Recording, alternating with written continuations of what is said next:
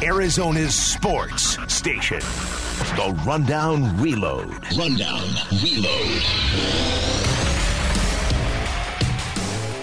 It is the Rundown, April 21st, 2020 edition. I'm your host, Luke Lipinski. Michaela Perkins producing as always. Let's get right into it. The NFL draft is getting closer by the second, and Cardinals, of course, picking 8th in the first round as it stands right now, or at least as I record this. Maybe you're listening a day from now and they've made a trade. I don't really know. I can't predict the future. But at the moment, they are set to pick 8th in the first round on Thursday night. We've talked a lot about what the Cardinals may or may not do, and we certainly will still here in the next 48 hours. But I actually want to start today's show taking a look around the NFC West. Think about this. This was the best division in the NFL last year.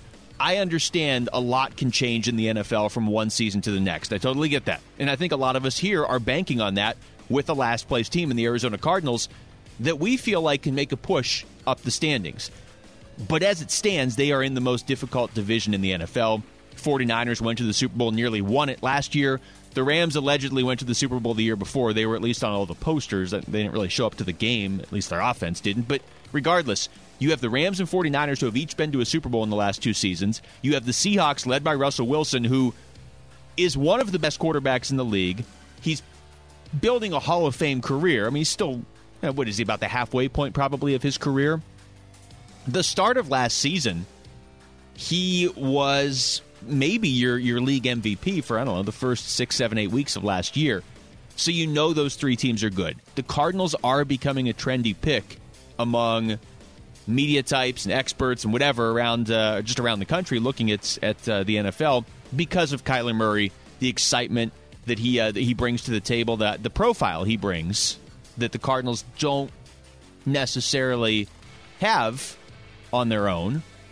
But Kyler Murray, all of a sudden you've got the reigning Rookie of the Year at quarterback, and people are going to pay more attention. They've got a potentially really fun offense. It's going to be fun either way, but it can be really fun if they end up with another receiver early in this draft.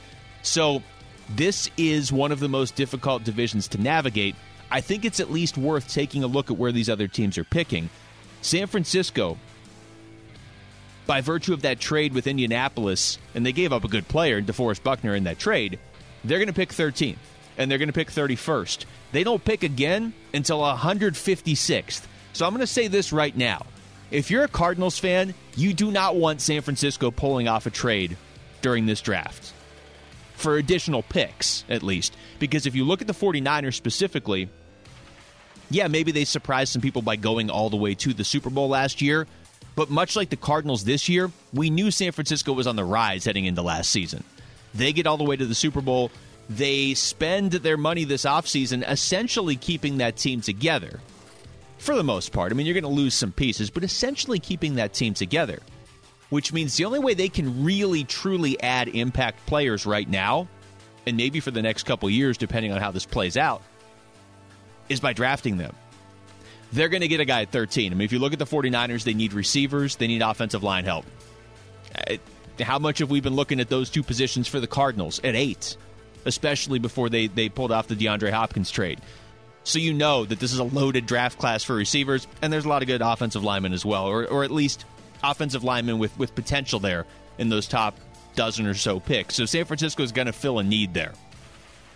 ESPN has a story up today about how they have to find impact players with their 2 first-round picks because they don't have another pick until the 5th round. And again, that's really the only way for them to add impact players to what they had last year at this point is by drafting them.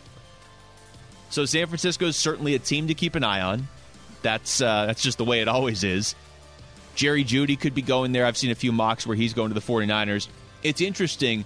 You have Henry Ruggs III, you have Jerry Jeudy, you have CeeDee Lamb. I think Cardinals fans, just sort of gauging off the reaction I get from a lot of you, of those three would prefer CeeDee Lamb. And I don't know if that is simply from what you saw from him on the field, or the fact that he has already played a season of football with Kyler Murray at Oklahoma. Either way, I'm not saying you're wrong.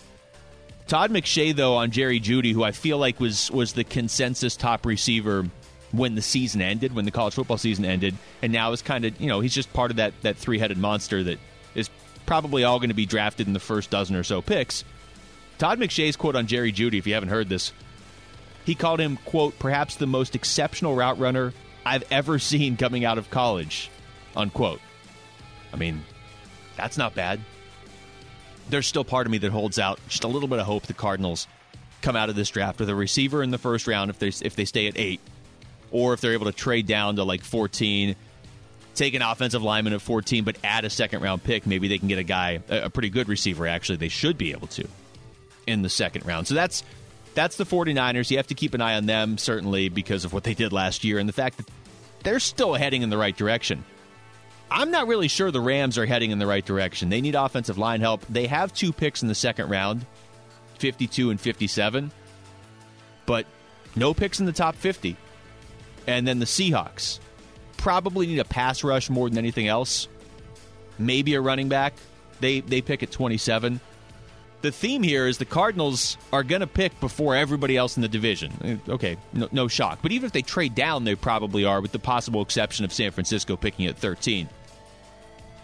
You look at this, and to me it emphasizes how great it would be, how important it is for the Cardinals to try and trade down and add a second-round pick. I say all of this, as I've been saying all along, with the caveat that if Isaiah Simmons is there at 8, I'm not trading that pick. I'm drafting Isaiah Simmons. Derek Brown, I like. Chase Young, obviously, is going to be gone at 2. So, in terms of just true instant impact defensive players, you have no shot at Chase Young. Derek Brown, there's a decent chance he's there. Isaiah Simmons is the one I want.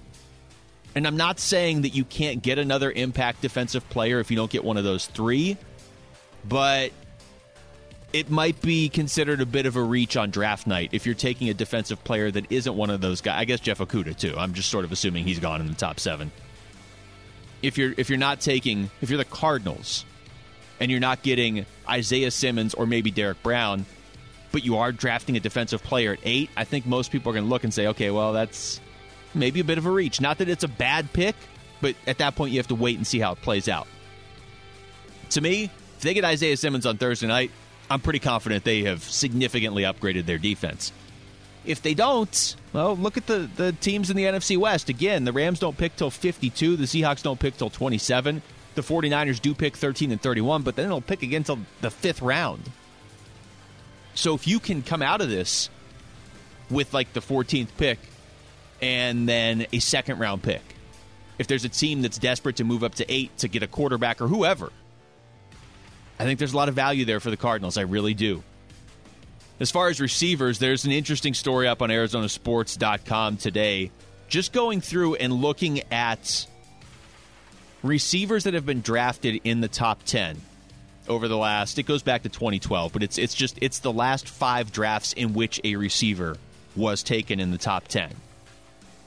And you're thinking, okay, a guy got drafted in the top 10, probably an instant impact guy, right? Or at least a guy with some staying power.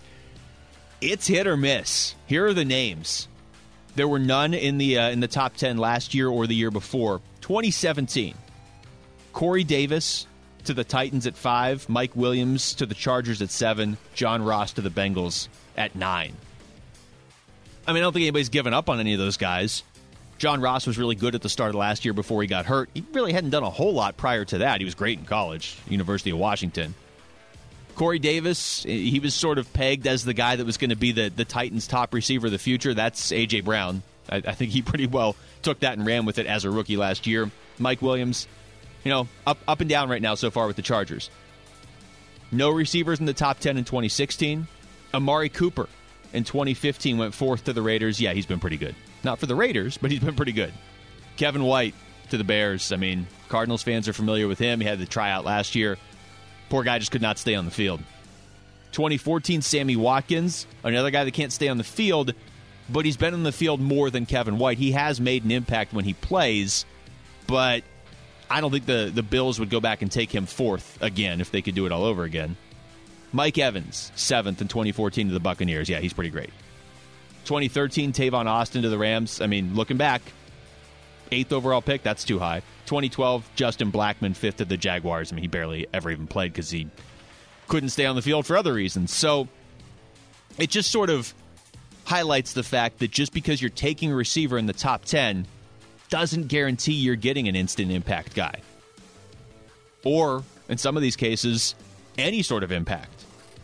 And yeah, now we look back and we're like, Justin Blackmon, what were they doing? Tavon Austin with the 8th pick. I mean, he's a specialist. Why are you taking him? Well, at the time, there was a lot of talk of, hey, you got to get this guy, just like there is with Ruggs and Jeudy and CeeDee Lamb right now. So if you're going to make that pick, you just got to be sure that it's the right guy, obviously.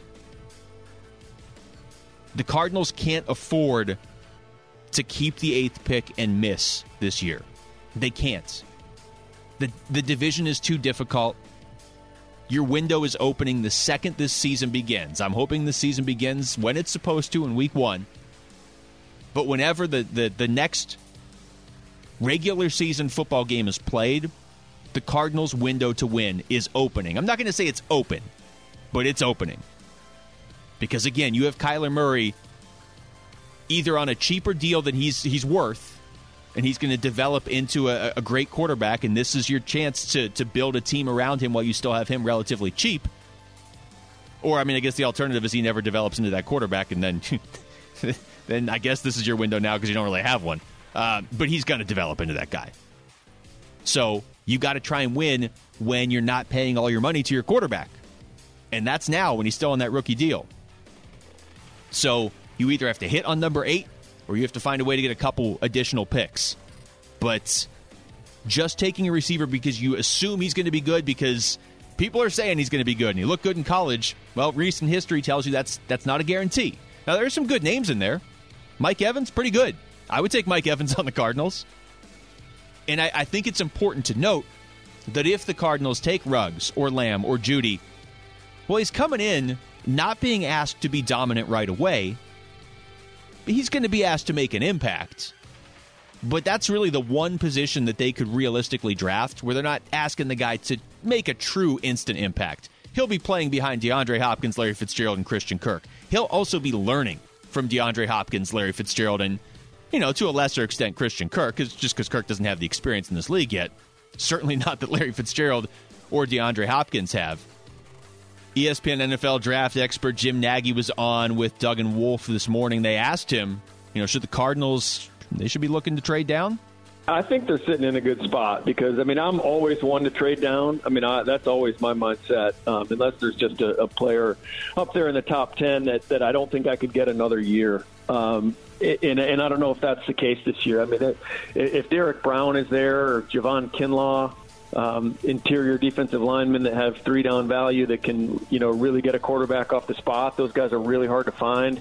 They're not as sexy as those edge rushers, and they don't show up on TV as much. But both those guys got the potential to be, all-pro level interior defensive linemen. So, those guys are hard to find. So it might be one of those guys that I'd take a shot on. Yeah, one more from Jim Nagy. He was asked, who is the top tackle in this year's draft? You hear about a guy like Andrew Thomas from Georgia might be rising a little bit right now because offensive line coaches have spent time, with Zoom conferencing Andrew, and he's probably blowing them away. The people at Georgia love the guy. So, from a sheer talent perspective, you could make a case that Andrew's probably the 4th guy in that group. But from a football makeup, he might be the top. So that's really what you're trying to decipher right now, and it's really what the organization values the most. Are they trying to hit a home run with Mekhi Becton from Louisville, who probably has the highest ceiling? I think he has the highest ceiling of any of them, the most raw talent. But there are some questions about the makeup. That's the thing about offensive line. We were talking about this earlier today, off the air with a few people around the station, and just offensive line might prove to be the right pick. But what's scary about offensive line is you've got Mekhi Becton, and you've got Tristan Wirfs, and Andrew Thomas, and Jedrick Wills. I really haven't heard a consensus, hey, this is the guy. Like, if you're going to take one of those 4 offensive linemen, you want this guy, and then there's the other 3. Or you want one of these 2, and then there's these other 2. It's just kind of, those are the 4 best offensive linemen in this draft. Okay. If I'm going to use the 8th pick in this draft on an offensive lineman, which is still a need, but it's not as glaring of a need as it's been in years past, again, I can't get this pick wrong. So I want to know, going into the draft, hey, Tristan Wirfs is the guy. He's the offensive lineman. Or Andrew Thomas is the offensive lineman. And then all of a sudden you're watching the draft and he slips to 8, and you're like, okay, well, I feel pretty confident about that. Maybe the Cardinals on their own individual team board do have one that they like a lot more than the other guys. But if it's just, there's these 4 guys, they're a little bit different, but they're all the same in terms of potential impact in year 1. You do what you got to do, but that's why I find myself leaning more towards either receiver, because you're not asking a lot of that guy right away, but you are, big picture certainly, or ideally they get an Isaiah Simmons or maybe even a Derek Brown or are able to trade down. Before we wrap up, too, I want to get to the DeAndre Hopkins story, cover guy on Sports Illustrated. I mean, it's a long story, certainly. It's the cover of Sports Illustrated, but there's a couple quotes in there, and it's funny. The quotes with Bill O'Brien, everything we've heard, everything we've read consistently across the board, it just doesn't feel like Houston appreciated what they had. One of the quotes from Bill O'Brien, capital T, capital E, capital A, capital M, everything that we do is made with the team in mind. We don't think about one player. We think about the future. That's the quote from Bill O'Brien. And he's made some not-so-veiled references that maybe DeAndre Hopkins wasn't the world's biggest team player when he was in Houston. You read through the story, and Hopkins says flat out in it, I knew if I asked for a small raise, I'd probably get traded, and that's ultimately what I wanted. Well, here he is. You got a guy that's motivated to be anywhere other than Houston. How can you not be motivated if you're a receiver to be in Arizona right now with Larry Fitzgerald, Christian Kirk, and then Kyler Murray throwing you the ball, Cliff Kingsbury's offense? So you've got that. The quote from DeAndre Hopkins back, quote, I'm a stress-free person. I live in the present. I only care about this, TEAM, unquote. I love it. Those two, he goes on to say in there that they had no relationship, Hopkins and Bill O'Brien. Okay, we've gathered that. I think you probably could tell that before the trade was even made, and certainly if O'Brien's willing to trade Hopkins away for what the Cardinals had to give back, it just doesn't seem like Bill O'Brien fully appreciated what he had in DeAndre Hopkins. So from a Cardinals perspective, isn't it fair to wonder, did they use this guy right? And I think they did. If you look at DeAndre Hopkins' numbers, it does feel like they got the most out of him, or they obviously at least got a lot out of him. But is there a way the Cardinals could get more out of him?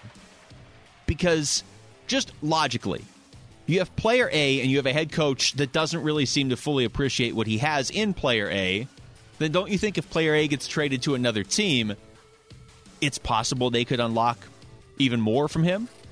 To me, it's possible DeAndre Hopkins has the same or maybe even slightly lesser numbers this year with the Cardinals than he had with Houston the last couple years, because he really was the guy in Houston. Maybe here the numbers get divided up a little bit more in the passing game. It's possible he has the same or maybe even slightly lesser just raw numbers, but has his best season. I think that's possible. Again, you've got one of the 2 or 3 best receivers in the NFL. He's got extra motivation. He feels liberated because he's not playing for Bill O'Brien. He's not playing in Houston anymore. He's in an offense that there's a real good possibility this offense just clicks and goes off, especially passing-wise this year. It's possible the Cardinals can get one of DeAndre Hopkins' best seasons of his career out of him this year. And maybe that does mean better numbers, but I think there's a scenario where, he still has a really good year, puts up 1,000 yards, but because they have Kirk and they have Fitz and Kenyon Drake can catch and maybe get somebody in the draft, maybe he doesn't have quite the extreme great numbers that he's had the last couple of years, but maybe he has a more impactful season. We'll see. But the one thing that is not up for debate, those two, Bill O'Brien and DeAndre Hopkins, whatever side you're on of that debate or that feud, it's clear that that was ending, and Hopkins was going to get traded somewhere. So credit Steve Keim for realizing Houston was in position to potentially undervalue their best asset and then jump in. Credit him for that. Steve Keim has whiffed a lot in the draft. He's made some good picks too. He's made some bad moves, made some good moves, but that move to identify the fact that Houston had dysfunction between their coach and their best player, and to jump in and say, hey, we'll take that guy off your hands. And you need a running back that can catch, don't you? Well, here, we have this guy. Don't look at his stats after 2016. Just take him. And take all his money, too. That's going to go down as one of Steve Keim's best moves of his career. It might just be the best move of his career. All right, that's going to do it for us. Thanks to you for listening. Thanks to Michaela Perkins for producing. We'll be right back at it again tomorrow on the eve of the NFL Draft. This has been The Rundown. I'm Luke Lipinski on ArizonaSports.com.